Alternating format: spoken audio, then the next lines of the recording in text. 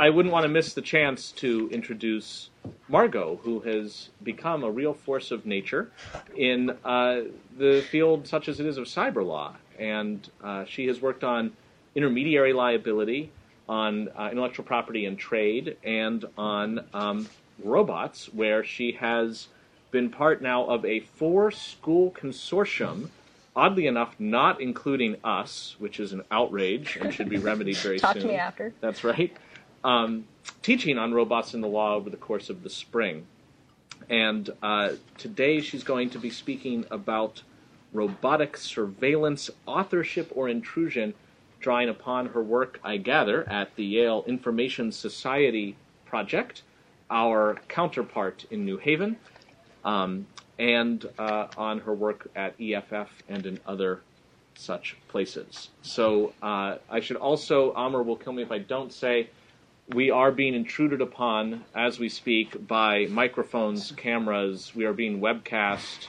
This is being recorded. Your permanent records are being altered as we speak. So just be alert. But Margot, we're so pleased that you could make it here. And thank you so much for speaking today. Thank you. Do you want to do a quick round of intros? Is that helpful? That'd be wonderful.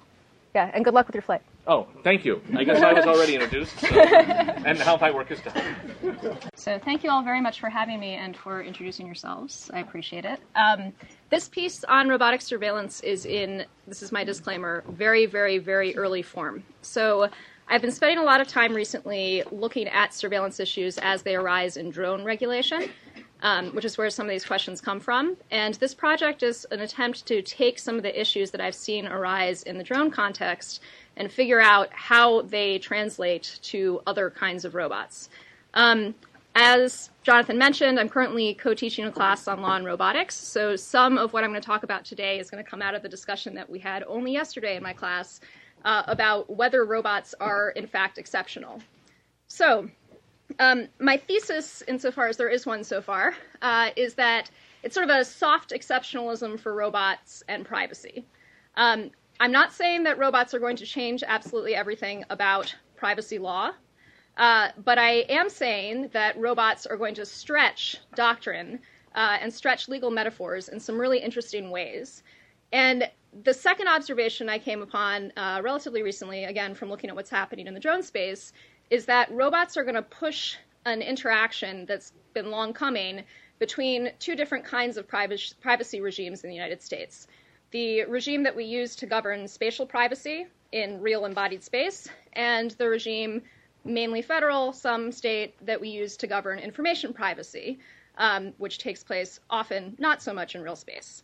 And in short, this is happening because robots are software embodied. They're software put into a physical being. That's not a complete definition, nor is it an exclusive definition, but it's sort of the definition I'm working with for this particular project thus far.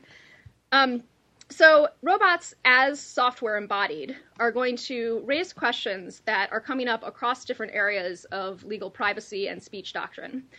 They're going to raise the question or push the question of what counts as an author, whether you have to be human to be an author, or if you can be an author as software that is written by a human. What counts as speech? So the central issue I've been dealing with in the drone context is the idea that there is a right to record, a First Amendment right to record, that you have a First Amendment right to videotape things, not just sort of an ability to videotape things. And the third question robots as embodied software are really going to push is what counts as privacy harm. So we're seeing this happen right now, actually, in the NSA discussions.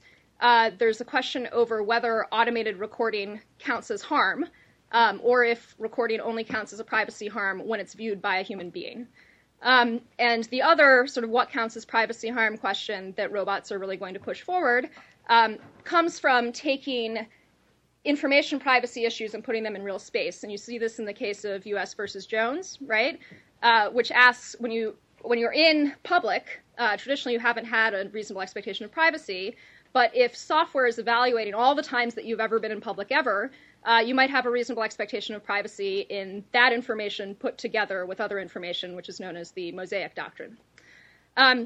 So I should probably also backtrack to a different definition that I'm relying on, which is the definition of privacy.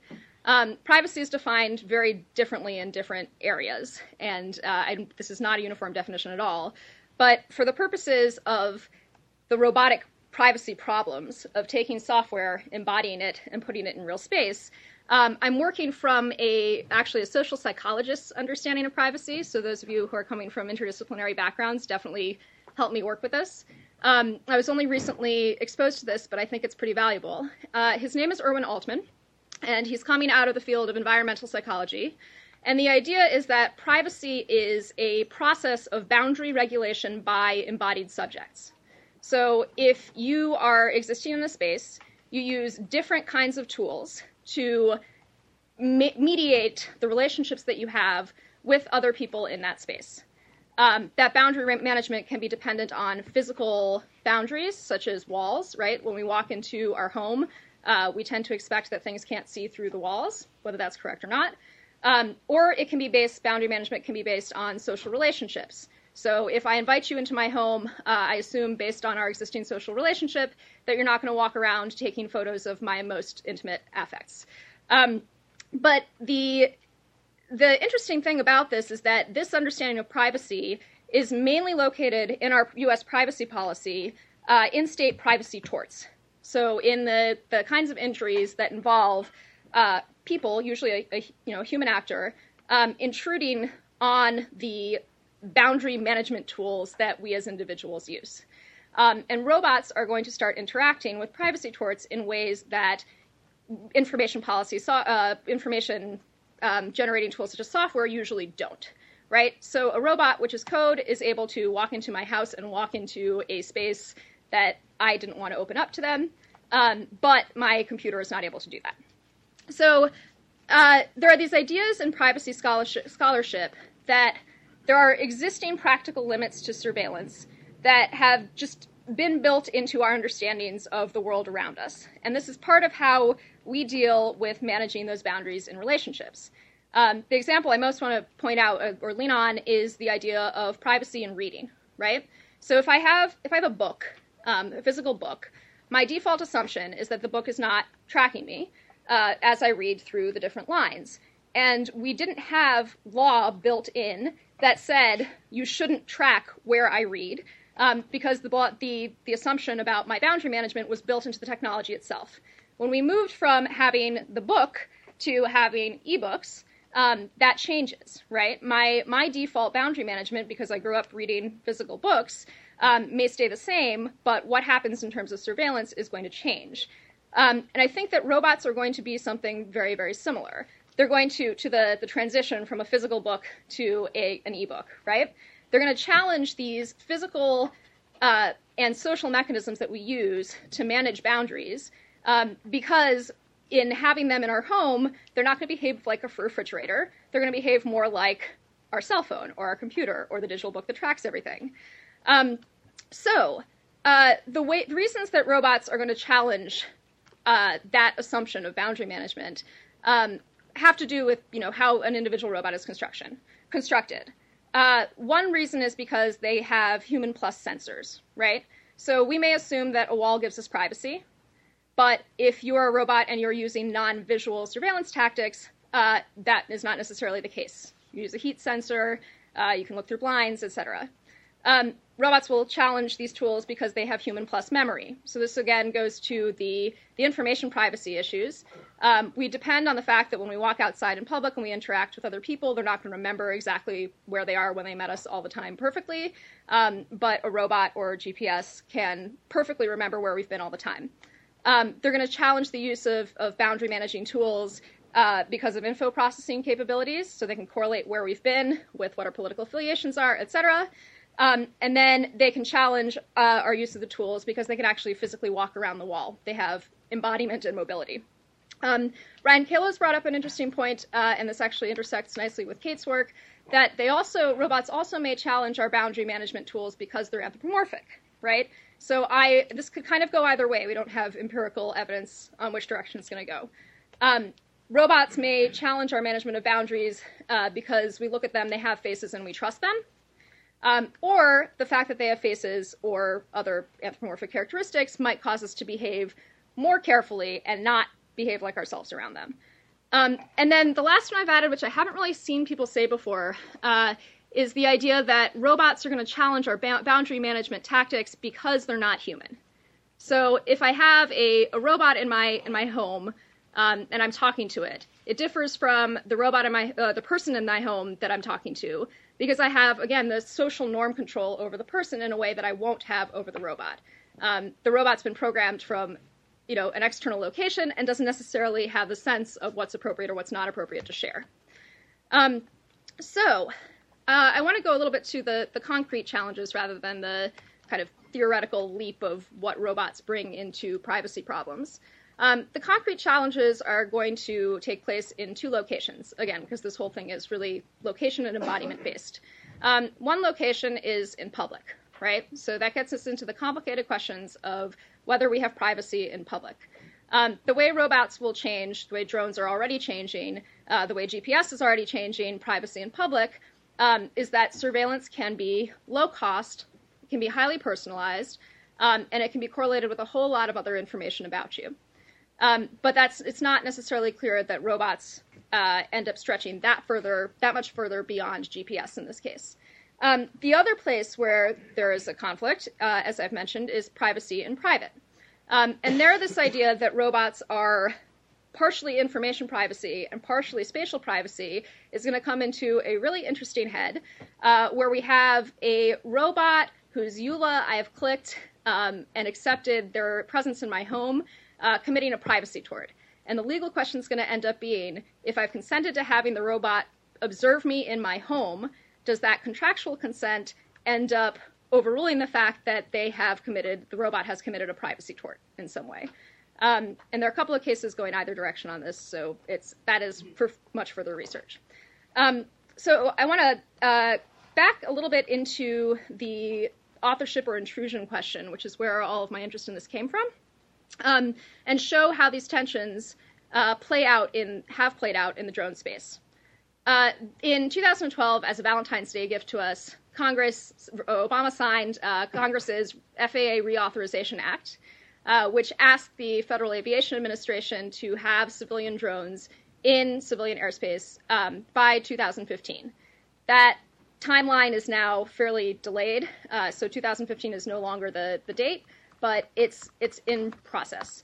And in response to the FAA Reauthorization Act, a number of privacy advocacy groups pointed out the new privacy problems that are posed by drones, and pointed out also that the Federal Aviation Administration has a lot of experience regulating safety, but doesn't have a lot of experience regulating privacy, and appeared to have no plan in place at all for the kinds of privacy problems that would be raised by drone use. So there were kind of 3-4 types of privacy legislation that were proposed, some of which have passed. On a federal level, there was a bill proposed by Margot E that regulated drones from an info-privacy-like perspective, and basically said if you are a drone operator, an unmanned aerial vehicle operator, you have to, when you apply for your drone license, submit your code of info practices, and the FTC will have the authority to keep you working within the bounds of your code of information practices. And your code of info practices should align with the usual ideas of fair information practices for information privacy. So this is the example of robots, drones, being treated as an information privacy problem, even if they're going to exist in real space. On the other hand, we had 40-plus states considering drone legislation. And the states approached drones from an electronic privacy perspective, treating the use of drones to record things as wiretap-like behavior, and asking the government to get warrants before they record. And also, much more interestingly, governing private drone use of recording. So the Texas example, I think, really highlights this authorship versus intrusion idea. When you have the federal government recording, there's no question over authorship, because the federal government doesn't have a First Amendment right. When you have a private party recording, the private party potentially has a First Amendment right, possibly depending on context. So Texas has a drone law in place now that says that you cannot use a drone to capture an image of a person or property without the express consent of the person who owns or lawfully occupies the property that's been captured in an image. There's a fact pattern that actually did occur that shows why this is potentially problematic from a First Amendment perspective. Prior to this law passing, a Texas drone photographer, who has remained nameless, so we don't know if they were press or if they were a private citizen, flew a drone over a meatpacking plant, saw that there was a river of blood coming out of the meatpacking plant that went into a public waterway, and sent the photo to the EPA. And, enforcement actions ended up resulting because of that. But with a Texas law in place that requires permission of the property owner, that photographer would be in violation of the law because they didn't get consent from the meatpacking plant, which obviously would not be given. So that is the authorship versus intrusion problem, is that you have the authorship of the drone photographer running into the feeling of intrusion on behalf of the meatpacking plant owners. You can imagine this in, again, fact pattern actually occurred, in a scenario where it weighs more towards protecting from intrusion than towards protecting authorship. There was a woman in Seattle who was sitting in her third-story floor of her building, who saw a drone hovering outside of her window, and came down and saw that the drone operator was standing in the public street. So she called the cops. The cops said, "We can't do anything about this. He was standing on the public street." Guy left, and she obviously felt that she was being intruded on, and his authorship claims probably were not as strong. So the other example from drone legislation that I think illustrates some interesting things is this effort on the part of a Colorado town named Deer Trail to pass a drone hunting license. So this is not treating drones as an information privacy problem. It's not treating drones as a spatial privacy problem. It is figuring out defensive ways to combat intrusive technology. And the way in which I think, leaving this aside how serious it is, the vote's currently been delayed until April 1st of this year. Also, there's a bounty on shooting down federal drones. So if you shoot down a drone that has any federal government demarcation on it, you can receive anywhere from $25 to $100.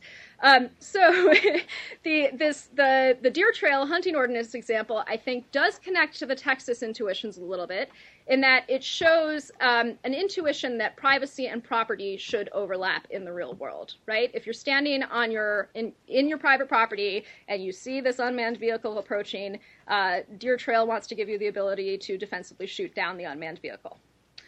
Okay, so I'm going to skip over that because I do want to actually get to questions. So in this right to record debate that I brought up with the meatpacking plant example, the fact that the drone is a robot, let's say that the drone is entirely autonomous and is not being operated by a remote operator, brings up a couple of interesting doctrinal questions. So it brings up a question of what counts as an author. If we count the drone photographer who flies over a meatpacking plant as an author for purposes of First Amendment protection, are we going to count the drone that autonomously flies over the meatpacking plant as an author, even though its recording is just something that's happening automatically?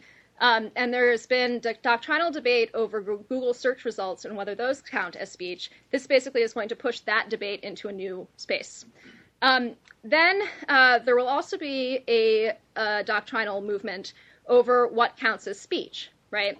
So there's an existing debate over whether code counts as speech, comes up in hacking cases, and when code causes a non-speech related harm, a non-information related harm, courts look at it as sort of a symbolic speech question of how much are you regulating that's speech versus how much you're regulating that's a non-speech harm.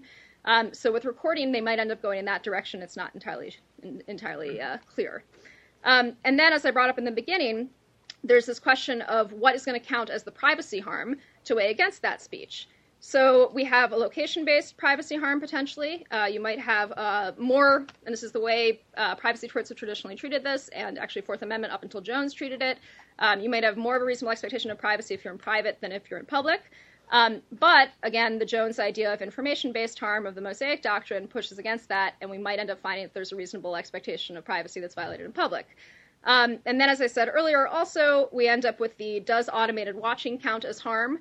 And what happens in the NSA debates is going to actually end up interacting a lot with what happens in what we consider to be harm in the robotics context. All right, so in summary, and I want as much input as possible, please, robots are going to end up, because they are embodied software, challenging our ability to manage relationships through existing boundaries, whether they're physical, legal, or social, in the physical world. And because of these challenges, they're going to bring up a lot of interesting theoretical and doctrinal collisions between spatial privacy governance and information privacy governance. Doctrinally, they touch on a lot of the fast-developing debates which are happening in cyberspace. And then, because I'm at the Berkman Center, I think the question that I haven't asked that needs to get asked is the relationship between any attempts to regulate privacy and innovation in general. So will attempts to regulate privacy end up preventing the kind of innovation that we want to see in this space? Thank you.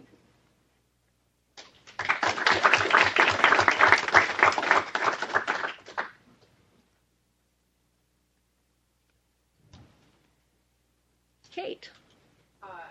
You mentioned in the beginning briefly the anthropomorphism question and how making robots anthropomorphic might give people the incentive to reveal more personal information, or could go the other way.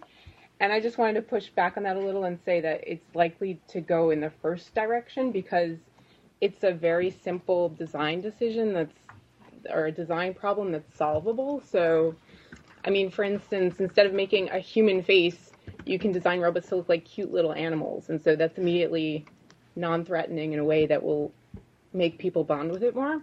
I think this totally ties into your general argument, by the way.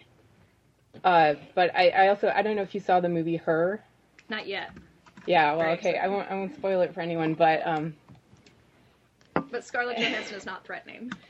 She's not threatening, and the movie unfortunately doesn't look at any of these questions, but, I mean, you could imagine the privacy implications of software creating that kind of bonding effect, and I think that will be really easy to design and a huge problem. Yeah. I think that the reason I was saying it can cut either way is because of the social science research that shows that when you have a pair of eyes watching you, you behave differently. Yeah. So it's the chilling effects idea. So your idea is that a non-threatening pair of eyes looking at you, Scarlett Johansson's eyes looking at you, would not cause the chilling effect, but would cause you instead to confide in her. I mean, there's been research about people like putting their robotic dog in the closet when they change their clothes, but that's actually not the privacy that I'm really interested in. I'm really interested in data and data collection, not people getting seen naked. So I think that the latter is going to be more of an issue, and the eyes aren't going to really help that. Yeah. It's about a month ago, Sherry Turkle was talking here at Harvard, and this is exactly what she's dealing with right now in her research, as many people know. And it's interesting to try and understand what that means. How do we relate to our machines? How do we relate to our machines when we make them more like us in a variety of ways?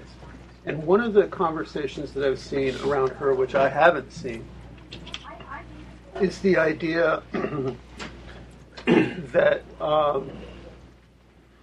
people are beginning to imagine AI as different from human beings, as AIs having multiple relationships at the same time, human plus, so that her, Scarlett Johansson, can be in love with him, right, who's using her interface, while at the same time interacting and maybe being in love with a whole variety of other users at the same time.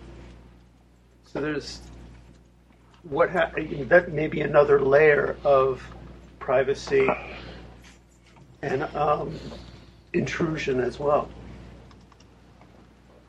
So the idea that your default as a human is to think that the relationship is a one unidirectional one to relationship. one. Yeah, so I guess I thought about that a little bit. Robots scale differently. Yeah. I thought about that a little bit in terms of like a third-party problem, but I think it's interesting to think that if you and your spouse both have the same model of robot and it's behaving with you, whether you would adjust your behavior with it accordingly. And do the robots talk among themselves? Yeah. Behind your back. That's a confidentiality problem. Yeah. I have a cars question. I started working on drones a little bit too, and I thought it's very interesting because people project stuff in drones, but they're not familiar with the object. It's still like a new thing, a new flying object. And it's really odd when you observe the same privacy questions translating into cars, which are also somehow in the process of being roboticized, right, in a slower version, because people project stuff about cars, right? They know their cars, they know what it can do. It's not a whole new question. It's the transformation of an object with a specific legal regimes into new robots question. And it's what we're seeing in Jones' case, right? It's suddenly the car is behaving differently. It's not your car anymore. Maybe you're not driving it. Maybe it says things about it with the data. And I wanted to know how you're dealing with these objects that will also shape existing regimes. Yeah. And in this in this particular framework in which people think they know where this is going and are surprised by the transformation of the object. Yeah, no, that's great. So I do think that there's going to be a spectrum of robot privacy problems, right? And that you can look at the GPS problem or the car problem as being just on the edge of the spectrum from what we think of as like normal cyber law privacy problems. I think the reason that cars aren't necessarily creating the same kind of reactions is because of the way that they overlap with our intuitions of spatial privacy control.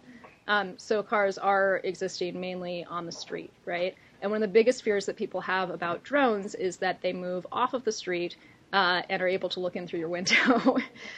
So that may not be like a satisfying explanation because technically they're very similar, but they do the spatial occupation is different. Yeah.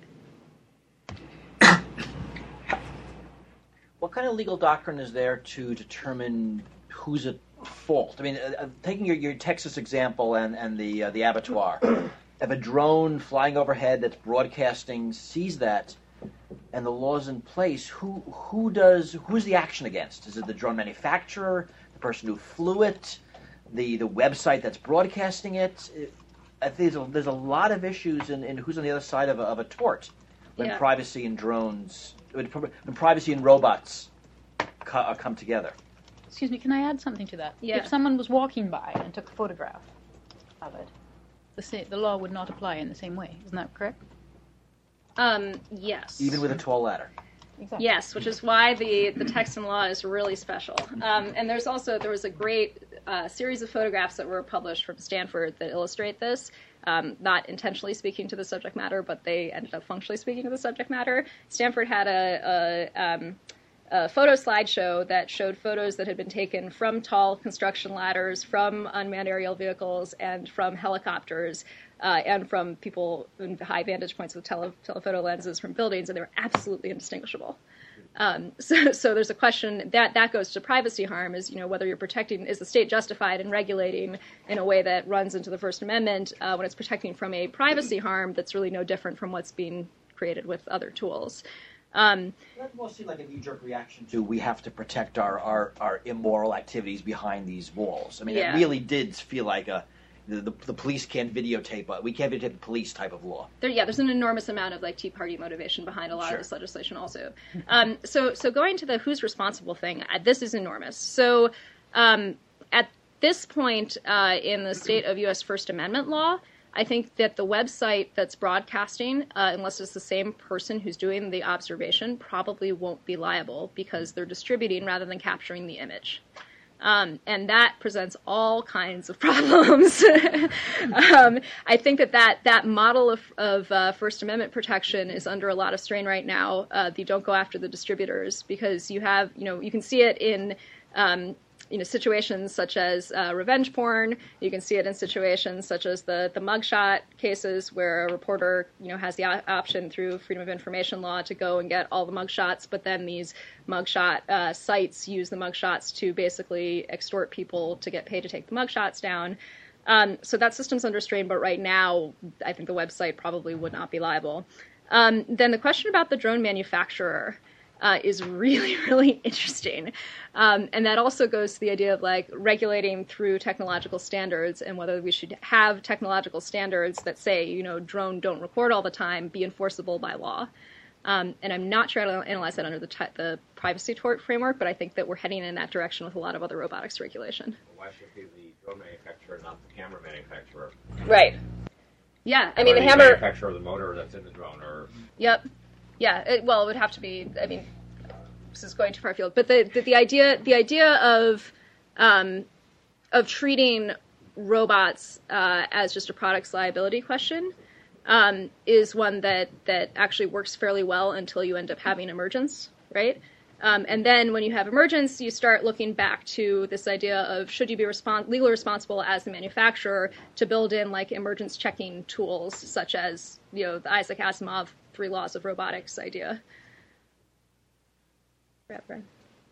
I was curious as to, you know, what your thoughts are on where you draw the line between, you know, the areas where law currently, you know, we understand, you know, how it works, and, you know, and as we move more along that spectrum towards robots, like where, you know, how you identify where the problem areas come from, you know, like with the example being that, like, if I'm just walking down the street with a camera taking photos, you know, we understand the torts there, but, you know, then you can start adding in, you know, a GoPro or a Google Glass, and, you know, and as you take humans and add in more sort of cyborg type components, at some point you get to the, like, RoboCop, you're more robot than human, and then some of the things that you were talking about, you know,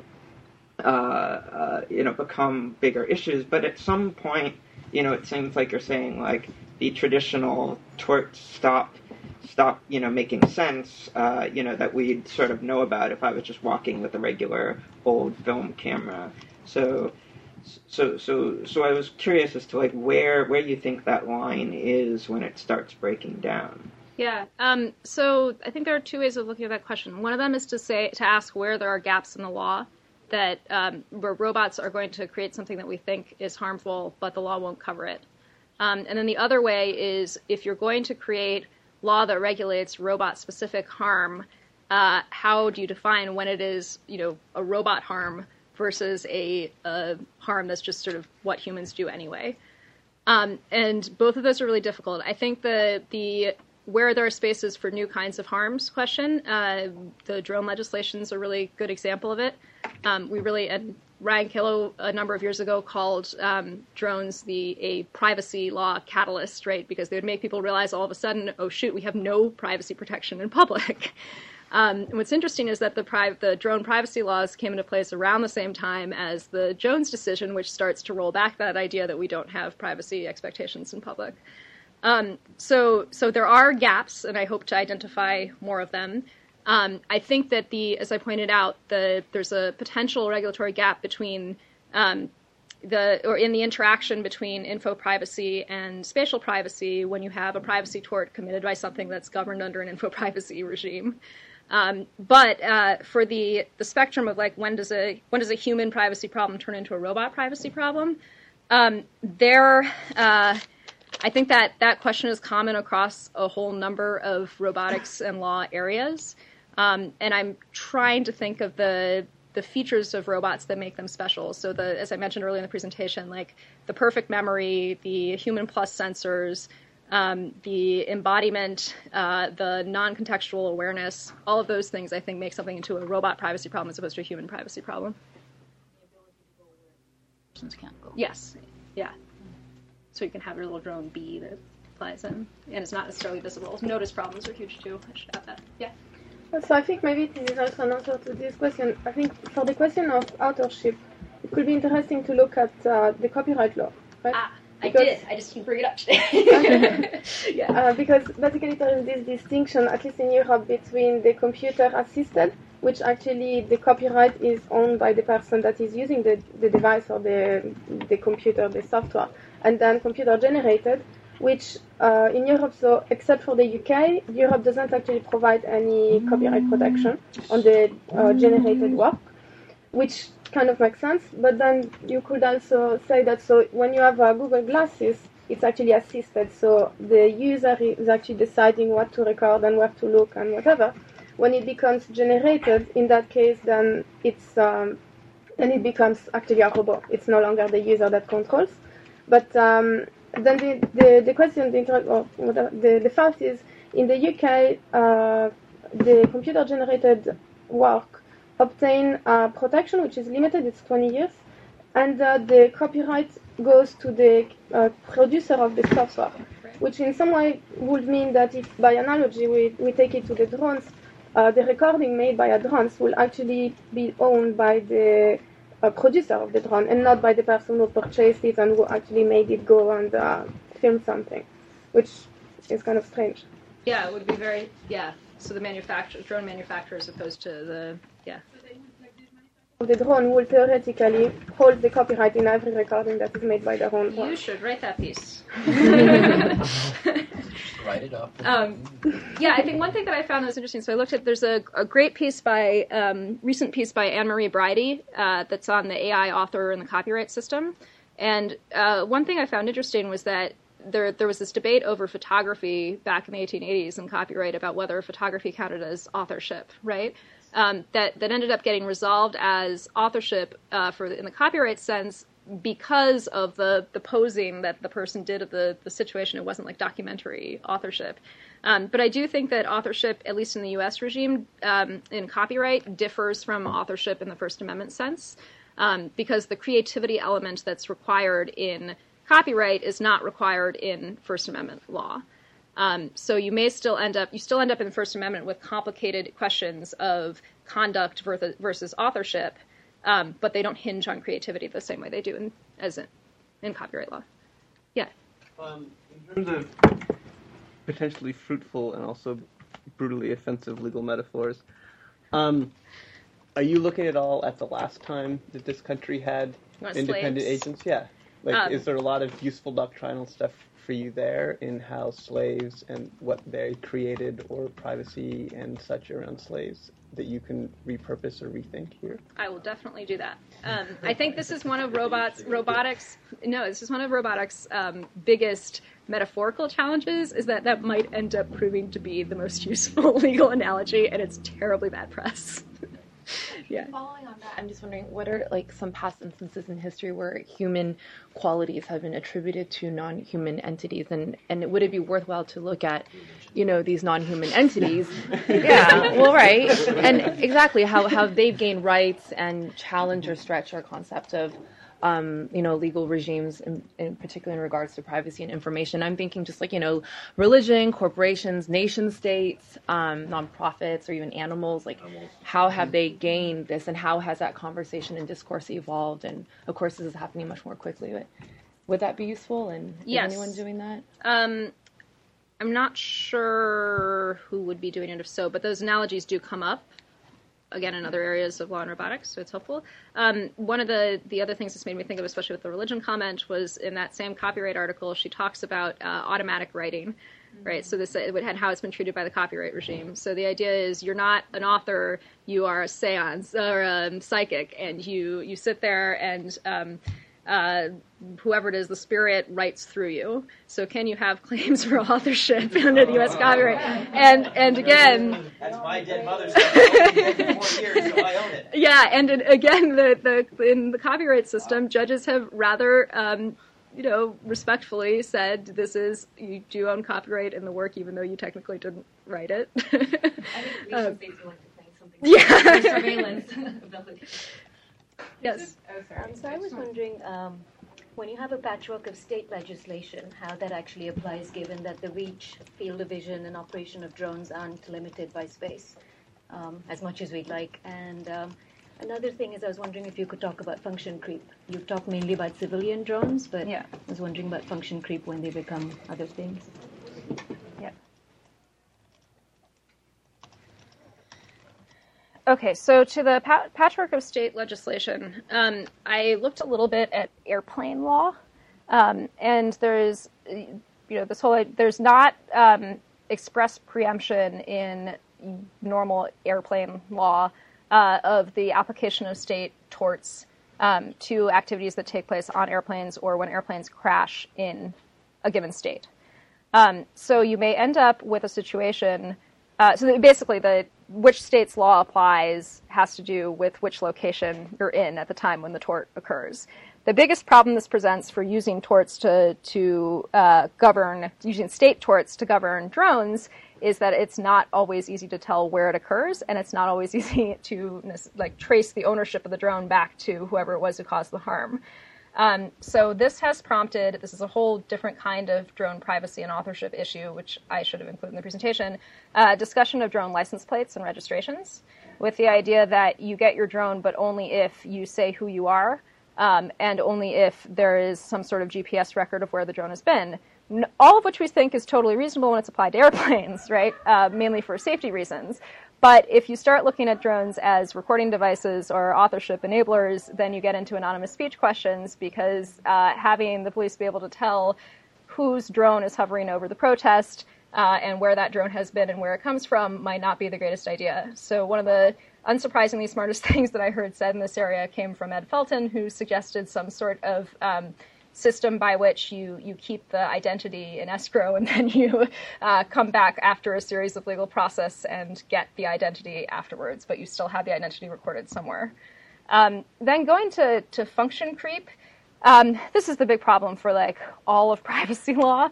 If everybody saw the NSA Angry Birds hacking issue that was on the front page of the Times, I don't think this is a problem that's unique to robotics. I think this is something that U.S. privacy law has to figure out in general. I just wanted to point out there's a paper that compares the status of robots to corporations legally, but I don't think it was written by a lawyer. I don't know if you know this. I forget who it was. I can look it up and send it. Yeah, that'd be awesome. Thank you. Page, nose, paper. Yeah. A couple of things came to mind in terms of potential parallels. As you were talking about sort of the interaction between intrusion theories and First Amendment rights and disclosure of information gathered, it struck me there's a parallel to some of the hacking cases that have been coming through lately, like U.S. versus Orenheimer, where there was this double level of prosecution, first of all for accessing what was allegedly a protected computer, and then a separate enhancement of the penalties in the case for disclosure of the information gathered, and potentially different First Amendment issues arising at each stage there. Also, since you were discussing First Amendment rights to record, I'm guessing you've probably done a lot of looking at state wiretap statutes. Yes, that's where the whole okay. section of that comes from. What I find interesting about those cases is that, with all due respect to my many friends who are reporters, attorneys, I think there's a lot of overstatement on how broad the right to record actually is. So you have these are really only recent cases. They come, I think, starting in 2010 or 2008. They split over whether there is a well-established First Amendment right to record. So 2 circuits found that there is a well-established right to record matters of the public interest, especially when it's a cop trying to arrest somebody. And 1 circuit found that right was not well-established. And then there was a sweeping decision, I think it was 7th Circuit. First Circuit and then 7th Circuit. But it is ACLU v. Alvarez was 7th or was 11th? I don't remember. Alvarez was 7th. Yeah. So in that one, the court made some pretty sweeping statements about there just being a First Amendment right to record. But then there's a footnote that says we're not considering any wiretap laws that deal with private areas. So there's a big push by media press in general, or media attorneys in general, to have that right to record apply everywhere, and I don't think that's where the courts have taken it yet. Right, and in those cases, largely focus on recording conduct of public officials, right, in some aspect, not general recording of public activity. Yeah. I'm curious about your normative beacon here, so that in this intriguing welter of rules and technologies, what the aspiration is, what you would hope to see. It seems to me there are at least 2 general possibilities, and I don't yet have a sense of which one you're leaning toward. So one possibility would be to hypothesize that people are reasonably stable creatures, and they have a correspondingly stable need for a certain amount of privacy. And as the world changes, we want to adjust legal rules so as to ensure that they keep or get that. Another possibility is to imagine people as much more malleable creatures, and it's inevitable and not so terrible that they are going to change as the world changes. And so then the goal would be much more limited. It would be some mixture of transparency and speed, I guess, so that people aren't surprised and can adjust as the world adjusts around them, but the end state might be radically different, like a world in which people have more or less comfortably morphed into settings in which they expect to enjoy far less protection against certain kinds of intrusions. It would seem that choosing among those routes would make a big difference in terms of what legal regime you're arguing for. I don't yet know which one you're going to do. Yeah, I think that was intentional. Somewhat, there's a little bit of hiding my hand. So I think the answer is it will depend on what the particular privacy violation is. There are some things that people will need to adjust to, and there are some things that may be fundamental to the protection of self-development and to democratic development. And I'm not at a stage in the project or in my personal literature gathering and reading to try to identify those different categories. But I do think that normatively there are areas where my normative intuition would be different depending on how they relate to both development of selfhood and development of democratic values. Yeah. To pick up on that, I was having a conversation with a friend of mine who just said, look, all that's happening with all of this is we're back in the pre-industrial village where everybody knew everything about your life all the time. They knew when you were having sex and whom you were having it with, and they knew where you went, and they knew where you were expected to be, and they knew if you were going somewhere, what route you were taking, they knew whom you spoke to. And I'm thinking, but it's different now. And I couldn't put my finger on how exactly. It's not just that people who have power over you or the power to damage you might have access to this knowledge, because that happened back then too. The priest might find out something, or your, overlord might find out something that could then be used against you, So what is the difference between that zero expectation of privacy and now? Is it you mentioned the progress of democracy? Maybe that's it. I don't know. Yeah. So again, very big question. I think that this is one of the reasons why I came into this project with that sort of spatial definition of privacy attached to it, because I think that even in pre-industrial, with my acknowledged limited knowledge of the history of pre-industrial privacy, I think even in those contexts there was still boundary management. You just used different tools to manage boundaries, right? So it's not as though you lived out in the public street and had all interactions in public. There were still tools that you were using to manage who saw what when. And there might be leaks between places where you managed it, but they weren't perfect leaks and they weren't perfectly porous. Yes. So when you're talking about privacy, I think especially since we all live in a global village, in different cultures, privacy means very different things, and different things are private. I come from a culture that doesn't even have a word for privacy. And when I speak to people, it's much more common for me to stand much closer, where Americans become much more uncomfortable. So privacy is not necessarily, since we live in a global village, it changes with access to other cultures as well. Right, so I need to determine whether I'm dealing with robotic privacy issues only from a U.S. perspective, which I think at least right now the scope of the project is definitely the U.S. scope. Another shocking example. It's totally okay in my culture to ask how much money you make, but you may never ask where the bathroom is. Not only anything sexual, but where is the bathroom? If you come to somebody's house, you cannot say, where is the bathroom?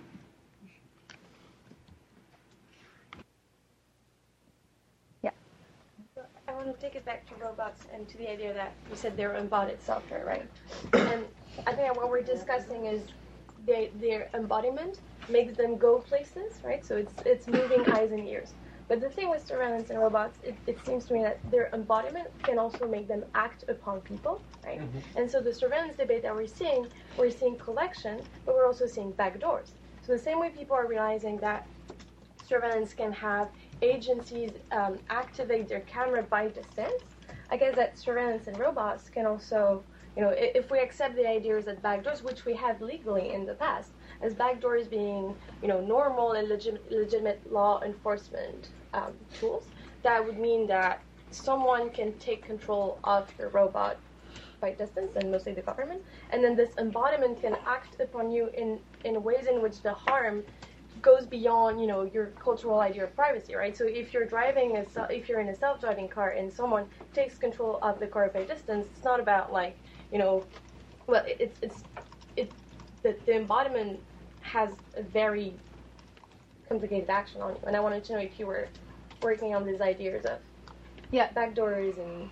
So the backdoor thing I think is interesting. I've been thinking about it more from the perspective, again, the third-party problem, that I may be in interaction with my household robot thinking that I'm interacting with just what's there, but actually what's happening is that I'm interacting with the whole complex, commercial complex of actors, which probably in turn has a relationship with the government.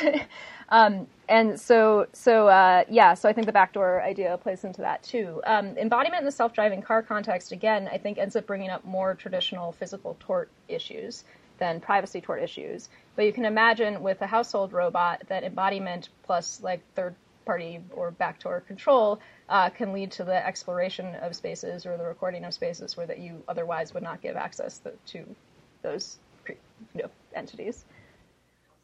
The law on potential robots being hacked and privacy harm coming from hacks and not from established structure.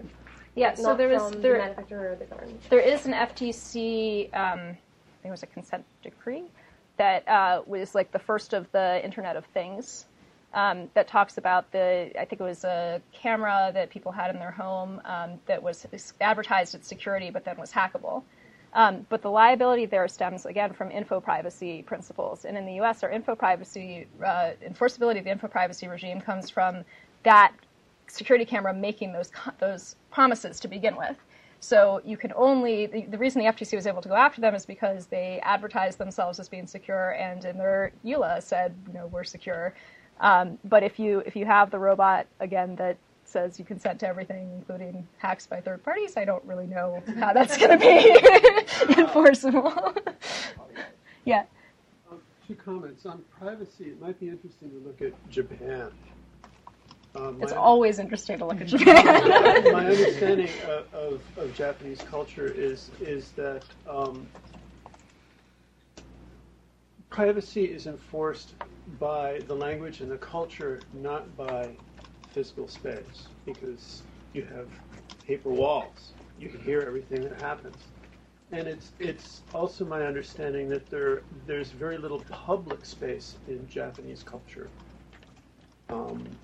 There are no town squares, for instance. There are marketplaces, but there are no town squares. If they need to do something, like a Japanese house, which can open up all the way so that you can see through it, they open up spaces in the public so that they can gather together for festivals and whatever.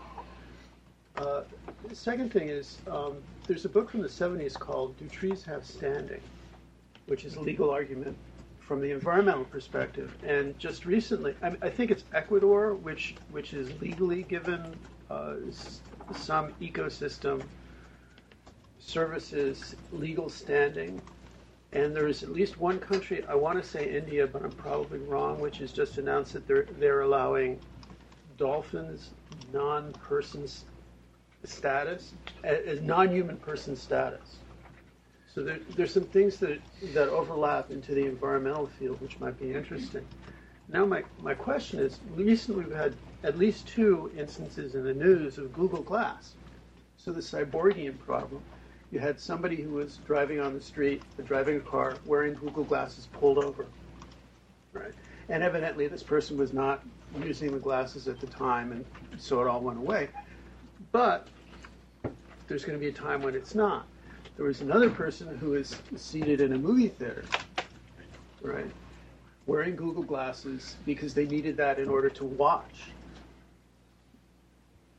ICE and the MPAA came in and said, out of the theater, we think that you're filming the movie, and we don't like that, and they put this person under surveillance, questioning for like a few hours. He or she was not doing anything. So what happens with the cyborg problem, where you amplify yourself with the technology that you're wearing? Steve Mann has done a lot of work on this, going back to the 80s even, when he was walking around as a cyborg here around Cambridge, and going into places which were filming him. And then he would say, hey, I've got my glasses on and I'm filming you. Why can't I do that? So the cyborgian problem I'm going to translate into an enhancement problem. And that actually, there's been a good amount of doctrinal development on it. Whether that doctrine has landed in a good place or not, I'm not sure. So initially, I think there was a Second Circuit case that said that the use of telescopes to spy into the home could be prohibited because you're using an enhancement that people don't normally have. Then you have the Supreme Court thermal imaging case that had a mention that so thermal imaging is not, is privacy intrusive, but publicly adopted, regularly used technologies such as telescopes are not considered to be privacy violative because everybody expects, that's what happens. And I think same thing basically with the plane cases, where there are enough planes flying overhead that you can't really expect to have privacy from things above. And so that's getting pushed in interesting ways. But I think not because the enhancement is changing, because the capability for how long you can store it, how you can correlate it with other information, and from where it takes place gets more interesting. And I don't know whether we'll end up doctrinally reverting to protecting against enhancement even if it's in regular public use, or if we'll stick with this idea that if everybody's using it, then there's no protection necessary. There's actually an interesting thing that happened in New York recently. There was a photographer who was using a telescope from his apartment building, telephoto lens, to take photos of people in this glass-walled apartment building, I think on like the 13th or 14th story. His name's Arne Svensson. And he took these beautiful photographs, none of which individually identified the people. They, showed the back of their head. They showed their children. They showed, their dogs. And they went up in a gallery in Chelsea. They're beautiful photographs. And he was sued for violation of privacy. And the New York courts found that he was protected by the First Amendment. Because you have your giant glass walls, and it's reasonable that people might be using telephoto lenses from the apartment building across the way to take photos of you. So that's an example of that doctrine in action right now. Yeah. To continue on this point, is when you were presenting, you were saying that there are some situations in which a drone will not actually infringe upon the privacy because there is no expectation of privacy in a public place, etc. Or, for instance, if in the case of household robots, if I actually accept consent to the privacy policy of the producer or the seller, so there is, as such, there is no infringement on the privacy of the user. But as the data actually gets aggregated, etc., then maybe it could actually harm the privacy. And so I was wondering what kind of, under which kind of body of law would you rely in order to actually identify this thought? If you think privacy should actually be extended, or if you can rely on a different body of law. Right. So those were two areas where I said I think that the existing doctrine is not going far enough toward protecting where we think high privacy harms are going to arise. And you can see it starting to change with the Jones case. But you can also, I think, see it extending with self-regulation on the part of some robotics manufacturers. So one thing I found really interesting is that there is a robotics company that makes a conference robot called the Beam, which is a way for you to remotely attend a conference. And they decided not to have the Beam record anything. If you're the user of the Beam, you can, with your telepresence, you can take a photo, like a screenshot of your screen and your experience of it, but the robot itself is not recording anything. So what we might end up finding is that in places where there's no legal protection, companies realize that there will be a rejection of the technology unless they end up using technological protection of some kind.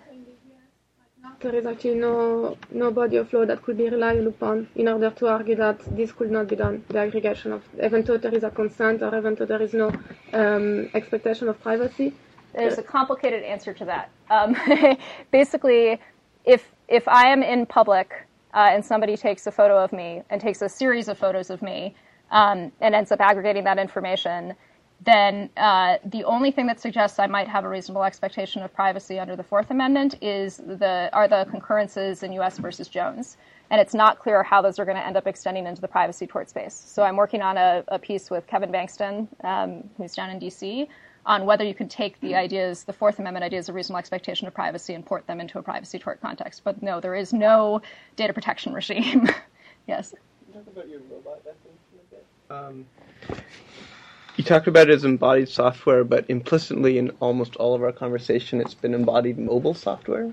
And I wonder how important that is to you. I'm specifically thinking about smart home tech, and in particular thinking about the interesting challenges of smart home tech where companies get acqui-hired, like Nest just did, and suddenly, you invited Nest into your home, and then now Google has bought their way into your home, and those kinds of questions. Or is it more important to you, the ability for the robots to go places? So I think that is a very important cyber privacy problem. It's not necessarily a robotic privacy problem.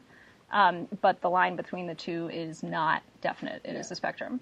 What if Nest can turn your lights on or open your doors, or when does a home be turned into a robot? Yeah, and what if Nest starts responding to effective reactions, right? So it sees you and it communicates with you and it gets the anthropomorphic part of robotics.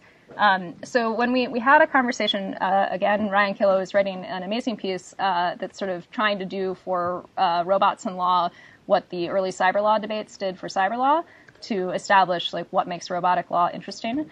And the conversation that we had on this piece a number of months ago in a group of people who were at Fordham talked about, a number of people came up with the idea that you could do a certain number of characteristics make something into a legal robotics problem, as opposed to this one definition creates a legal robotics problem. I think that's the direction that I'm leaning in here. Here's 10 things. If you're hit 7 of them, you're a robot. Right, then you have a robotics problem. But what those things are, again, work in progress. Yes.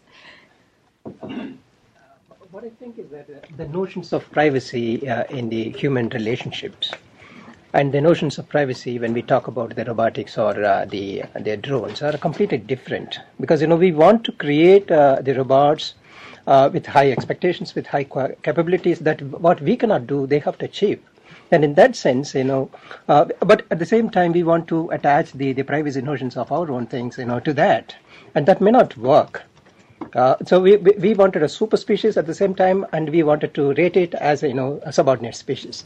So I think we need to look at different sets of rules that will be acceptable to the human beings at the same time that will allow better performance of the robotics. And are you taking such kind of do's and don'ts, or what kind of the alternative rules that we can think of in this new technology age? That is one thing that I'd like to know from you. The second aspect is about the liability part, whether the manufacturer, whether it is operator, whether it is the person who is shooting the photograph. So who is the person liable?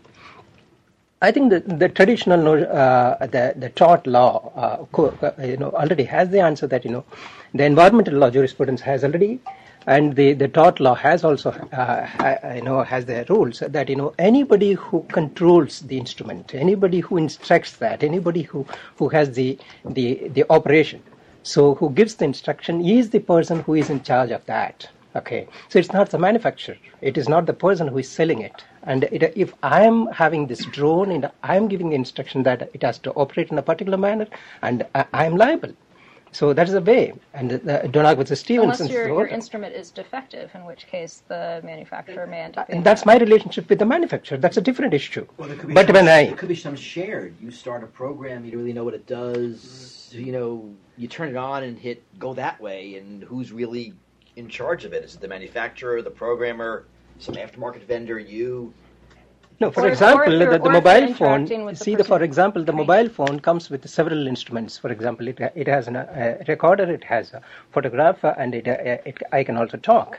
And everything is imbibed in this. And somebody has enabled this, instrument with all these features. But it is up to me to use or not. That's one thing. The secondly, when I use it rightly or not. And if I violate your privacy by taking a photograph without your consent and publishing it, uploading it, then I am liable, not the person who has, put these features into this. But that's because the default for your mobile phone, most of the time, at least as we understand it, is that it's off. So they're giving you that decision-making capability. Part of the reason this gets so interesting is that if we have an ever-on robot, then the liability would shift back to, and possibly the authorship would shift back to the manufacturer and not to the person who is operating it. And many robots are going to end up being ever on because the sensing capabilities are what make them able to navigate in space. If it happens without the consent of the operator or the owner, is it so? I have a robot. So if I and buy it an functions. ever-on robot and I know that it is always on, then you get into the EULA, the end-user license agreement issue again, of whether that ends up getting in the way of my responsibility or my ability to claim a privacy harm. So I do think it's more complicated, is my short answer. I understand, yes. Yeah. But the first question, what are the new the legal standards that you are looking at? I'm not sure I fully understood. So the idea that we want the superspecies, but we still want to attach our privacy notions to them are in tension with each other. Completely agree. I think that the superspecies that we're creating doesn't get to dictate what the privacy expectations are. And you have different groups of people with different levels of social expectations who are developing the superspecies and expecting the privacy. So then we negotiate that through democratic forums. Thank you all. If there are no further questions, I really appreciate it.